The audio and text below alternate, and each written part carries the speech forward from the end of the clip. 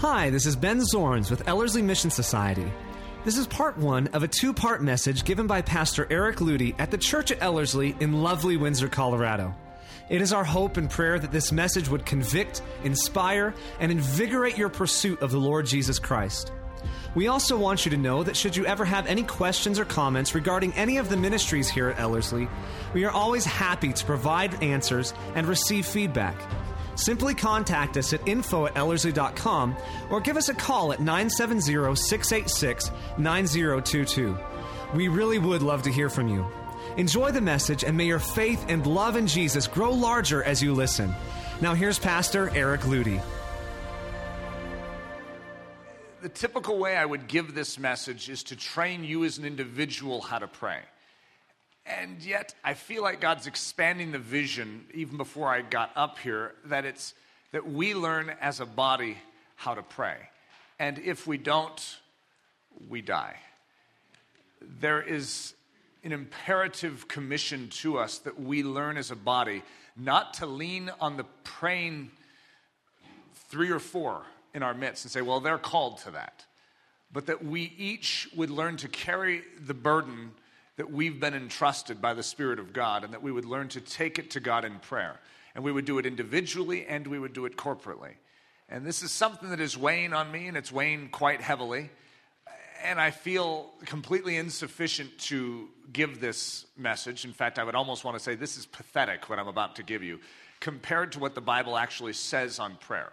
This is a short enunciation. This is like giving you two little tools out of a vast toolkit.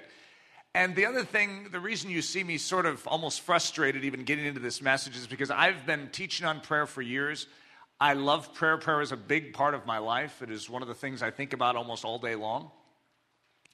And yet the more I've prayed, the more I realize I don't really know how to pray. And so it's like almost exploring the universe. When you first start, you call it the universe, and it's like, I'm going out into the universe. And have you ever been there? Oh, yes, I've been into the universe. And you went through, whatever barrier there is between Earth and the heavenly realms out there. And so, yeah, you've been out there, but the more you begin to explore, the more you realize, you know what? I really have not touched what is truly out here. And that's the way I feel in regards to prayer. And so I'm just going to basically emphasize 2 different key understanding points or tools that we need to be effective prayers. However, you could bring up, it's like, Eric didn't even mention this today. I might as well break it to you right now. There's a whole bunch of things I'm not going to mention today. And so that's where I feel so limited. Last week I spoke on the Holy Spirit. You know how many things I left out? Yeah, it's like the entire Old Testament leads us to an understanding of the New Covenant. And the New Covenant is brought to us by means of the Holy Spirit. And so to try and articulate that in one little diddly squat message is nearly impossible. But that seems to be God's way. God seems to love to take small things to reveal big things. He loves to take little lunches and feed multitudes. And so though this be a smallish message compared to the grandness of God, I hope and pray that God leverages it and multiplies it to a great effect. So an introduction. What is prayer? Every semester at Ellerslie, we gather in the very beginning and we begin to teach what prayer is. And so for some of you, you've heard this before, but this is just the basic nuts and bolts of prayer. Prayer is, obviously a communication between the earthen realm and the heavenly realms. It's a communication with God. But very specifically, it has an agenda. It has a purpose. And some of us think that it's a calisthenic, sort of like an apple a day keeps the doctor away. Well, if you pray every day, then, sin will stay away. That type of a concept. When I'm not saying that it doesn't actually exercise our soul in some way, but there's a greater meaning for it, a greater purpose for it. Then a lot of us have these thoughts like, isn't God going to do what he's going to do anyway, so why do I pray about it? And that's when we begin to get all weird, is when we begin to think that prayer is just more of one of these exercises that somehow reminds us of important things and of truths, but God's doing his own thing out here no matter what we do. I would like to introduce you to the idea of prayer that changes the world. It alters history. God has chosen this as the means. You see, God will accomplish his ends, but he chooses in his ends to use us. And so as a result, he uses us to accomplish his ends. And part of the way he uses us is in and through our prayer lives. So what is prayer? When Jesus died on the cross, he said something rather mysterious. He says, "It is finished," or he said, "It is finished." Now, if you look around, you could say, well done, Jesus, but your idea of being finished with something isn't quite in agreement with my idea of you finishing something. My idea of him being finished is seated on a throne and every knee bowing and every tongue confessing that he is Lord. Is he Lord? Yes. Is he King of Kings? Yes. And that's present tense reality. And yet it's present tense reality, and this finished work is finished, but it's finished in heaven. It is accomplished, it is sealed, it is done. That which was needed for your rescue, your salvation, that which has established his kingdom in this earth has actually been done. But the natural realm has not bent its knee yet. And this is where prayer comes in. We are a lost realm here, one that seems to be ruled by other powers other than the one that we're esteeming out there. And yet what faith does is faith is awakened by the Holy Spirit, and we see into this other realm, and we see the one that is high and lifted up, the one that is victorious, with hands and feet pierced, side pierced, and we see in his wounds the victory, and we believe. And when we believe, that victory is actually made manifest and is virtuous to us. It actually changes us. So by faith, we are gaining that gracious work that was done on the cross. Well, the same thing is true about prayer. Prayer is the arm of faith. So when you truly believe, then what you say is, wait a minute, Jesus, you did a lot on that cross. And that lot that you did on that cross needs to come down here and be realized in this natural realm. And so as I oftentimes say to the students at Ellerslie, I say it's like a grappling hook. And this is what prayer is. You see the promises. You see the purchase of the cross. You swing your grappling hook, throw it up to the heavenly realms and grab one of the promises. And you begin to pull. And how long do you pull? Well, you pull, and you pull, and you pull, and you pull, and you pull, and you pull, and you pull, until that promise reaches this earth.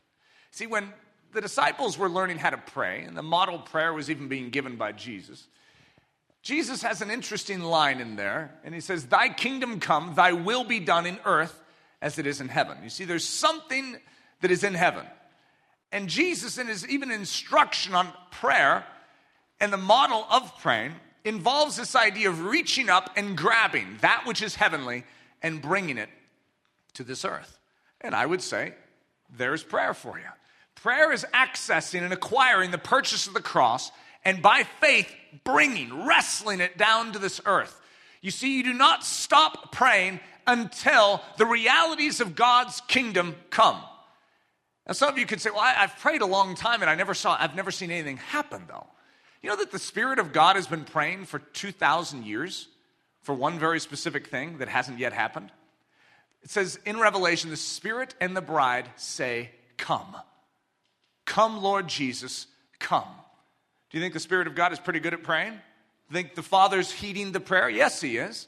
Certain prayers take minutes. Others take hours. Others take weeks to be realized. Some take months. Some take years. Some take decades. Some take, we could just say it, millennia. Some take thousands of years. We don't stop. We hand it off to our children and say, keep praying. Pray is the famous line from the Salvation Army, as William Booth would be up on the stage and he'd be preaching, and he had a man under the stage who was praying. And so he would yell out in the midst, if he sensed any hardness or coldness in his audience, he'd say, "Pray!" And the audience is like, what is he talking about? In the middle of his preaching, pray! Who is he talking to? He's talking to the guy under the stage. The only way that these hearts are going to be melted is if someone is praying. If there is a revival, it's because someone has been praying. If you have been awakened, it's because someone has been praying. You see, prayer is the precursor to revival. And yet, it's so funny because even for me to begin praying as I had to be revived, which meant someone was praying. You see, God has a stimulus package. He has a way in which he works in this earth. We are sick and tired in this culture. Let's just get it out on the table. Because I know I am, and if you have any of the same ache that I have, I'm tired of the church being weak. I'm tired of this deadness. We can preach all day long, but until we get the praying going, the preaching is still going to fall on deaf ears. Pray! What we should do is build a new stage, maybe make it about this high and have like 2 layers of it. All of you guys can get under, and maybe we'll have 2 people that show up one morning. I'm like, I got you right where I want you. Pray! And all of you are like going at it underneath the stage. Wouldn't that be amazing? Everyone that comes in is like, that is one weird stage. So what I say is, imagine that God gave you a promise. And he said, well, we'll use my name in this. Eric, beneath your feet is a treasure chest. And then he hands me a shovel. What would I do? Wouldn't it be ridiculous if you're told of a promise, if you are given a treasure, and yet you exert nothing to go after it? You see, the way treasure works, it's always buried somewhere. That's just how treasures work. And the same is true with the treasure of heaven. There seems to be a barrier, an expanse, something between us and that which God wants us to go after. Faith is required, and there's a test of faith, and that's the expanse of going through that to reach the promise. Well, so here's a different direction. You know, the grappling hook went up. Well, this one goes down. If you were given a shovel, what would you do? You'd start shoveling, wouldn't you? Every child on earth would love this illustration. Shovel, of course. And how many of us as adults have taken one scoopful? It's like, all right. So yeah, I don't see a treasure. And we set down our shovel. How many of us, there's entire support groups in Christianity for 3 shovel Christians that have shoveled 3 different times. They've gone after this treasure, and they set down the shovel. It's like, why aren't you shoveling? Well, I tried prayer. Yeah, it just didn't work for me. Did God promise? Yes. Well, he cannot lie. The treasure's there. The question is, where do you stop? You see, look, I numbered the layers for you. 1, 2, 3. If you were 3 scoopfuls down, guess what? You're closer, but you shouldn't stop. Why in the world would you stop? Now, the dangerous thing about this little illustration, some of you are going to say, so at level 7, I'm going to find it. See, level 7 is 7 to the Hebrew mind is the number of completion. And so what you see is even in the picture of effectual fervent prayer of a righteous man, when Elijah bends on Mount Carmel and prays, he sends his servant and says, check and see if the rains come. And the man comes back and goes, no, I don't see anything. And so Elijah bends down and prays. 7 times. On the 7th time, there's a picture of a cloud. And that's the picture of wrestling prayer in the Bible. And so 7 is just a holder number for completion. When God has brought that work to completion, you will see the cloud. But do not relent until you see it. Okay? And the other key is, you dig where God tells you to dig. If you're just off by a few feet, guess what? You could be down at layer 10 and not be finding things. In other words, we pray in accordance with the Word of God and with the clear revelation of Scripture. But if you do, you dig and you dig and you dig, and what will you find? Kink, kink. You find treasure. Now, that treasure could be traded out for a lot of things. You need a lot of things in your life, and it's not just financial resource, because that's most of what we're going to think when we think of a treasure. However, you need the grace of God made manifest in every area of your life. Maybe your marriage is down here. Do you stop going after it in the heavenly realms? Do you stop wrestling? Maybe it's health. Maybe it's just that you would be marked by joy and peace and have the real substance of the gospel truth in you, as opposed to whatever you feel like you have now. For me, it's a church triumphant. And I do not want to relent until I get the kink on the top of that treasure chest and I see it opened in our generation. God has more in mind for the Church of Jesus Christ in this country than what we've witnessed. And I refuse to stop digging until we get there. Session number 1, the audacious ask. Without it, prayer just isn't prayer. There are a lot of dimensions to prayer, and I'm going to introduce you to, like I said, a couple of them today. One of them has to do with the ask. Asking is a very awkward thing. I'm an American. I grew up in this country. There are certain things that are just inappropriate, socially awkward to do. I don't just come up to someone in a Starbucks and go, yeah, hey, do you have $10 for me? I don't ask those types of things. That's considered rude. It's disrespectful.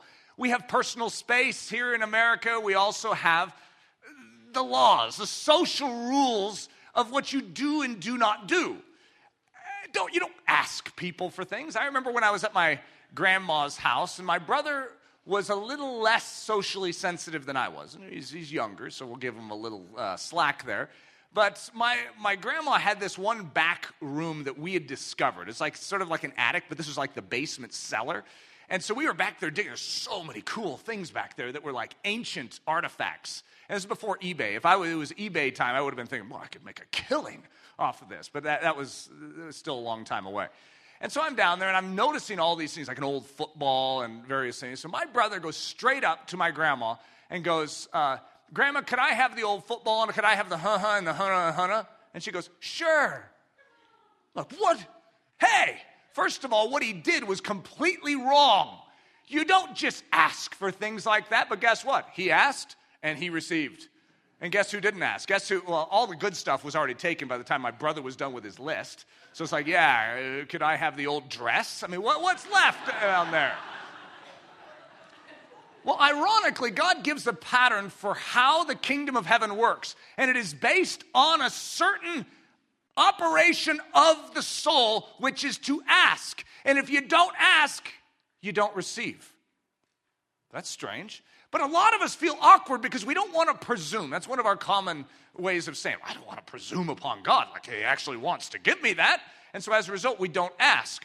But prayer is based on this premise. And so as a result, whether we feel comfortable with these or not, you never notice that there's almost nothing in Christianity that's just comfortable? So we might as well just get used to this right here. Ask. It's a command. The ask. Ask and it shall be given you. And all things whatsoever you shall ask in prayer, believing, you shall receive. Now, I actually had a whole list originally, but I trimmed it down because I'm trying to move through this message quicker. But now unto him that is able to do exceedingly abundantly above all that we ask or think, according to the power that worketh in us. So we're not just required to ask, but then we have a God who delights to answer. And get this. And he delights to answer in a way that is far beyond anything we actually asked. But he seems to kindle on the ask. It's like, we need some firewood here. You can't have a fire without the firewood. And so even though we stick out a little stick, we have this roaring fire. His fire is a lot bigger than the stick deserves, but he still is looking for the stick. Ask. Who are we asking? Well, we're asking the one who asks us to ask and promises that he will answer if we do ask. You see, we're not just making random requests of some guy in a Starbucks. It's like, hey, buddy, could you give me $10? You see, you don't have a lot of confidence that that guy either has $10 or that he's willing to give it to you. You see, that's not a confident ask. This is a completely different ask. This is like the guy in Starbucks saying, come on, I have $10 that I'd like to give you, but if you could just ask me for it, then I can legally hand it to you. And so we're like, really? And he goes, yeah, so could you just ask me? We're like, could I have the $10? He goes, thank you for asking, and hands it to us. It's like, that was a weird setup. That's exactly the way it is. God has actually said, look, I have already given you this. This is made available to you, but the way that you can receive it is if you ask in faith, believing. So we're like, well, I just don't want to presume. He says, actually, you are doing more harm to your soul than anything by not doing exactly as I'm asking you to do. Ask. Matthew 7, ask and it shall be given you, says Jesus. Seek and you shall find. Knock and it shall be opened unto you. For everyone that asks receives. And he that seeks finds. And to him that knocks it shall be opened. Or what man is there of you whom if his son ask bread will give him a stone? Or if he ask a fish, will he give him a serpent? If you then, being evil, know how to give good gifts unto your children, how much more shall your Father which is in heaven give good things to them that ask him? Why can we ask? He has made a way unto the throne of grace where the asking is made and the answers are found. You see, the new covenant opens up so much to us that was not necessarily available in the same way in the old covenant. We have access unto the throne room of grace where the asking is done. You see, Jesus is clothing. As I always like to say, on the cross, when his side was opened up, it's almost like a door opened up, and he said, climb on in. Climb on into the heart of God. And he's a carrying device. He is the way to the Father. How do you get to the Father? It's sort of like if I said, how do you get to Perth, Australia? You'd say, well, I need a plane. Jesus is that carrying device. He is the plane. And so if you enter into Jesus by faith and say, it's there, that heart, that work is the work that I need to be saved by. Then we enter in by faith. He closes up that door, locks us in tight, straps us into our seat, and takes us on a journey. He takes us through his death, and we die. We die to our old life. Then he takes us to his burial, and our old life is buried and no longer visible. Then he takes us through his resurrection. And in the resurrection of Christ, we now live and are new creatures in Christ. And then he seats us where he sits at the right hand of the Father on high. And guess what? He's taken us to the throne room of grace. And he says, enter boldly. You see, you're here. And now ask in my name. You see, we're in a position, we're right in the heart of God. And he says, ask in the person of Christ. Ask in my name, and I will do it. You see, if you ask from down here, that's not a good position to be asking from. We're asking in Christ. We are asking in faith in the person of Christ. And guess what? We're right there with the Father. So why can we ask? Well, he's made a way under the throne room of grace where the asking is made and the answers are found. Let us therefore come boldly under the throne room of grace, that we may obtain mercy and find grace to help in time of need. You know how strange of a statement that is? Come boldly into the throne room of grace. I keep saying room. Unto the throne of grace. You see, the throne of grace is off limits to us. You'd have to prove perfect righteousness. You'd have to prove holy, holy, holiness. That's what dwells there. You'd have to prove perfection, moral perfection and purity. I don't know how you're doing. Check your own pockets and, we don't have it. So let us therefore come boldly. Well, that's because we're coming clothed in his work. He can come boldly. It's his merit. It's his work. It's his victory and success that we lean on. And as a result, we can come boldly under the throne room of grace. This is where prayer is accomplished. Prayer is accomplished right there, because it's there that you may obtain mercy and find grace, which is the power of God to do to help in time of need. In other words, we can have the power of God to do what we need to get done in this earth. Anytime we face need and we are in that desperate weakness and we need strength, we have access to that which will help us do it. Hebrews 10. Having therefore, brethren, boldness to enter into the holiness by the blood of Jesus, by a new and living way, which he has consecrated for us through the veil, that is to say, his flesh, and having a high priest over the house of God, let us draw near with a true heart in full assurance of faith. Having our hearts sprinkled from an evil conscience and our bodies washed with pure water, let us hold fast the profession of our faith without wavering, for he is faithful that promised. You see, he's already promised that he has what you need. So in agreement with his word and by faith, enter in boldly. You see, he's made the way. Come on, let's come near. I'd have to be perfect to come in there. But don't you trust that he is your perfection? Yes, I do. Well, then come near. You see, he's faithful. He's made the promise to you, and he is faithful to keep his word. So if you come near, you will have precisely what you need for life and godliness. Anything you could ever face in this life will be made available to you. For all the promises of God in him, it's in Christ. What's your position? So all the promises of God in him are yes. And in him, amen, unto the glory of God by us.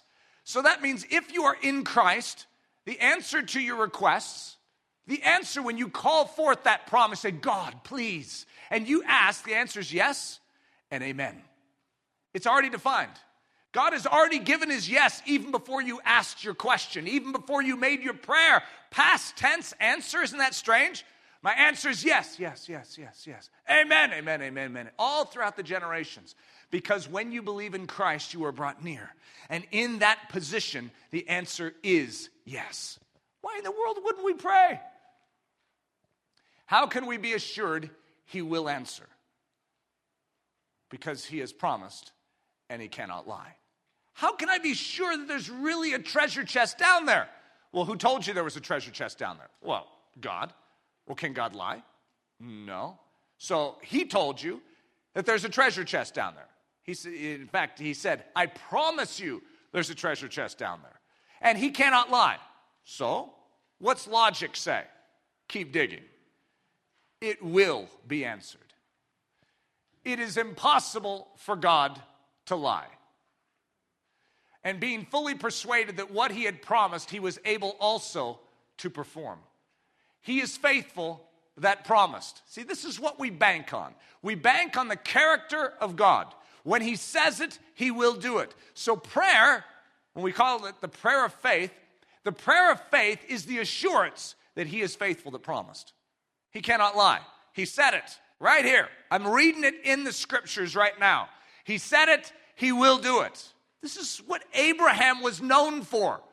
Abraham believed, and it was credited to him as righteousness. What was his faith? He believed that the one who promised was able to perform that which he promised. Do you have that faith?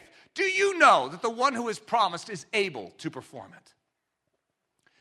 Through faith also Sarah herself received strength to conceive seed and was delivered of a child when she was past age, because she judged him faithful who had promised. So when we ask, how should we ask? The two ingredients that please God. Okay, so if you're going to do some asking, let's consider how we should ask. First, you want to ask with faith, but not just any faith. Faith that God is sure to answer and delights to answer. You know that if you start with the premise, there's that guy in Starbucks and someone's whispering to you outside, it's like, yeah, a lot of people in Starbucks don't know this, but that guy literally stands there with millions of dollars in his pocket. And he just goes from Starbucks to Starbucks, and he's just waiting for someone to ask. And he has a big sign on in his chest that says, "Ask me for money." And then most people they would never even dream of doing it. And so then you hear this legendary story, and then you watch a guy go in there and ask. He just whips out a $100 bill and gives it to him. It's like, what? And so suddenly your confidence begins to increase. I'm going to try that. You see, we have something far more certain than just witnessing the experience of those around us. We have the sealed, revealed word of God. And it has made its statement. Ask him. Ask him. The shed blood of Jesus is for you. It's like a personalized invite to our soul. If you crave, if you desire to be rescued by Jesus, it's because he desires to rescue. There's a lot of people out there I have no explanation for. They don't crave and long to be saved by Jesus Christ, but you do.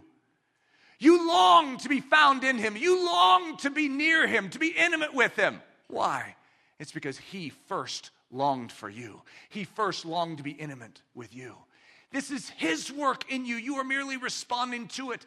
You long for these things. Well, start getting confidence in him.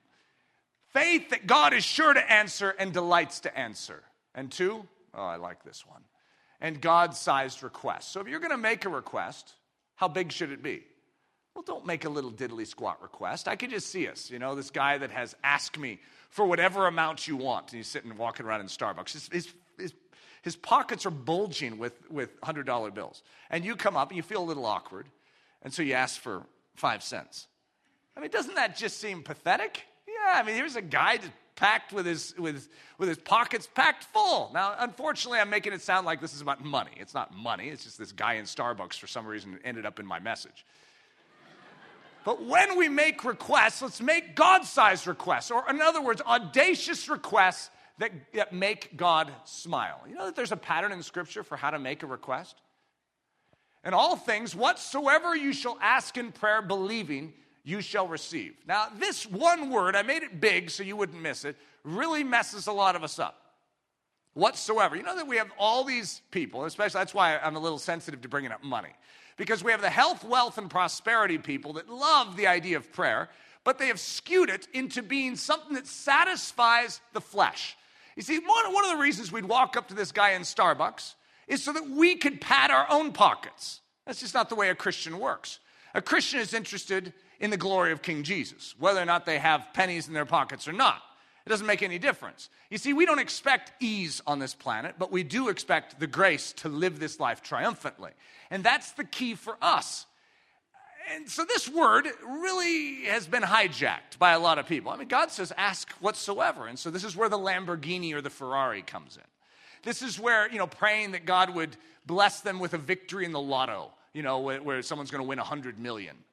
And by the way, which I cannot imagine God thinking is a good thing for any of us. I used to tell God, if I win the lottery, if I win $1 million, then I'll tithe 10%. As if God's like, what a deal that would be. Isn't that pathetic? So whatsoever. What is the whatsoever? Does God mean that literally whatsoever you ask, you will be given? God, I want to float right now. God, I want to walk through that wall. I want that speaker to be picked up and thrown into the back and knock Tim Meyer in the head. Sorry, Tim, I just happened to see you when you were back there. I could have picked Jay behind you, but... In other words, is God going to honor that? I'm asking whatsoever. However, if it's not in agreement with the king, if it's not in agreement with his nature, it's not going to be done. And that's actually stipulated all throughout the New Testament. There are actually things that hinder our praying. God says, yeah, you're asking, but you're not receiving. You know why? Because you're asking to spend on you, on your flesh. I can't honor that. You see, God's engagement with us is to accomplish his kingdom ends, not our self-centered sinful ends. God can't honor that. His Spirit doesn't labor in those regards. He labors to the end of the glory of King Jesus, that every knee would bow and every tongue would confess. So what is this word whatsoever? Here's one of the best ways of looking at it is going into the Old Testament, and we'll call it the whatsoever territory. Do you remember God defined a territory? He says, look, I've taken you out of Egypt so that I could bring you in to, we could call it the whatsoever territory. It's the land of promise.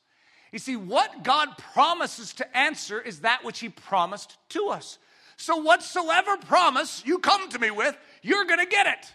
In other words, there's a territory, and it's defined. You have the River Jordan, you have the Euphrates River, you have the Great Sea. There's this territory, and it's marked out by God. And he says, wheresoever your foot shall tread, in this territory I will give it to you. It's the wheresoever. And now in the New Testament, we have the whatsoever. It's the territory of promise. And if you go outside of that promise, God's like, whoa, what does that have to do with what we're doing here? Hey, I'm establishing a kingdom here. This is where I'm working. We're like hanging out here in Japan going, hey, my foot touched the soil. And God's like, yeah, but that's not the soil I told you to step on. I told you in here. So in that whatsoever territory, anywhere your foot shall tread, it's a done deal. The pattern of the ask in the Old Testament. So here we have an incredible picture of the ask. And some of you know this story. I could probably go over this story a few times a week and never get bored of it. I mean, this is just an amazing story. I love it. Elijah is parting. He's headed home. It's a strange story, actually. I mean, how he knew he was heading home. All the prophets seem to know he was heading home. And they're all standing by in the Jericho region, sort of staring off at Elijah and Elisha as they're crossing the Jordan River. It's like, it's time. He's going. And they literally cross from across the Jordan. Elijah parts the waters. They walk across to the wilderness side. And Elijah sort of lays out the framework. You see, Elijah is a mighty prophet. In fact, most of us would probably think, out of all the prophets of the Old Testament, he's the big dog. He's the big guy. And it's, there's reasonable argument for that. When the Mount of Transfiguration, you have Moses and Elijah that show up as testimony and witness of the Old Covenant that the law and the prophets testify that this is him. So, I mean, there's good argument for that. But most of us fail to sometimes realize how profound the life of Elisha is. And it all stems from this scene. And we could call this the Old Testament ask. So if you want to see the pattern for how to ask in your life in prayer, just take a few notes here. Okay, so everyone knows, the prophets all know, Elisha even knows, and so Elijah's the big dog and Elisha's the understudy. If their names were a little more distinctive, it'd be easier to talk about them. But they're very similar. So Elijah is the big dog, okay? He's the one that's just about to head to heaven and go home in a chariot of fire. It happened. And so Elisha is in need of something. And that's an understatement. Imagine Jesus is parting, and he's going to leave us down here. It's like, excuse me, where are you going? And he's like, oh, it's good that I go to be with the Father. How is that good for me, that you're going to be with the Father? I think it would be sort of nice if you hung out here. If I could just sort of show off your nail wounds and your feet and hands and your side, I mean, people would believe. No, it's better for you that I go to be with the Father. Haven't you ever thought that yourself? It's like, excuse me, but I think you got that one wrong. I could really use you being here. Well, how do you think Elisha's feeling? Where are you going? Yeah, I'm headed home. What am I going to do here? That's a good point. You need help, don't you? Yeah? I'm sort of taking over your position as chief prophet? I'm sort of just a lowly guy here that knows how to, work a field. I'm not a guy who knows how to work a nation with God's word. And you can almost see Elijah going, good point. All right, here's the deal. You ask me whatever you want, and I'll give it to you before I go. So if you knew that you needed serious help to accomplish your mission, what would you ask for?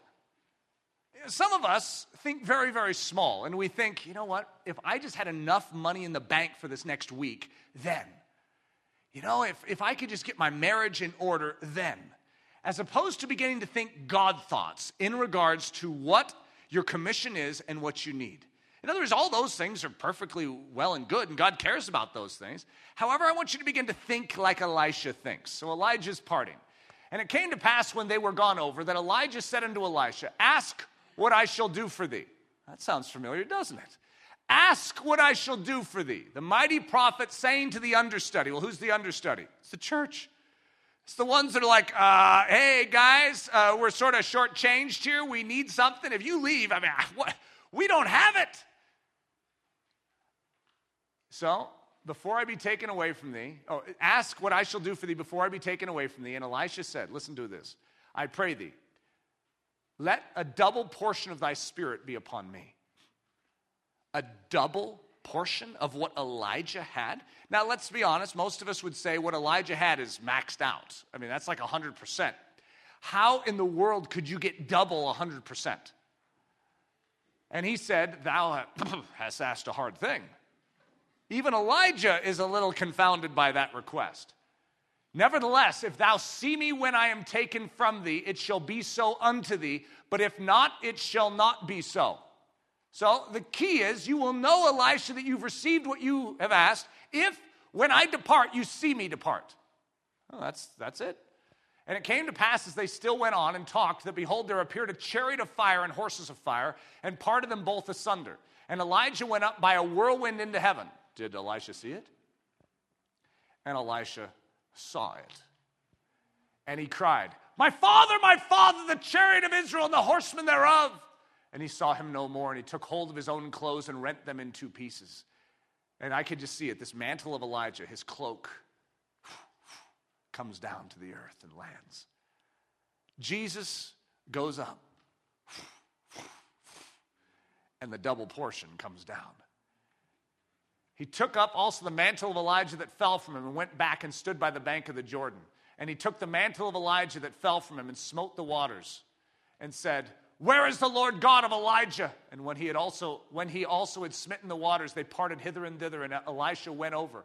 And when the sons of the prophets which were to view at Jericho saw him, they said, the spirit of Elijah does rest on Elisha. And they came to meet him and bowed themselves to the ground before him. So Elisha, even though a lot of us would look at him as a lesser prophet, he actually asked for a double portion, and, get this, he received it. And what's strange mathematically in scriptures is that when he died, he had exactly double the miracles that Elijah performed minus one. He was short one from being double. So he's laying as a dead guy in his tomb. His bones are just sort of sitting there. And some guys are running around trying to find a place to throw a dead body. They find a tomb. They throw it in there. It just happens to be Elisha's tomb. The guy pops back to life. And God says, double. That's amazing. You see, the one who has gone before us has been carried up into the clouds, and the disciples saw it. They saw him ascend. It's not an accident. And then what came fluttering down but the mantle of the mighty one? It is better that I go to be with the Father. Why? Because then I can send you the mantle. It's not just one, but you can all wear it. You can all be empowered by it. It will live in you. And it will enable you to do what you could never do if I was just here physically standing near you. You need what I can give you if I go to be with the Father. Thank you so much for listening to part one of this two-part message by Pastor Eric Ludy, pastor at the Church at Ellerslie in Windsor, Colorado. Please, feel free to make copies of this message, but do not charge for these copies or alter their content in any way without express written permission. If you have any questions, comments, or just need more information about Ellerslie, please visit our website at www.ellerslie.com. Again, that website is www.ellerslie.com. For Ellerslie Mission Society, this is Ben Zorns cheering you on as Christ cultivates His set-apart life within you.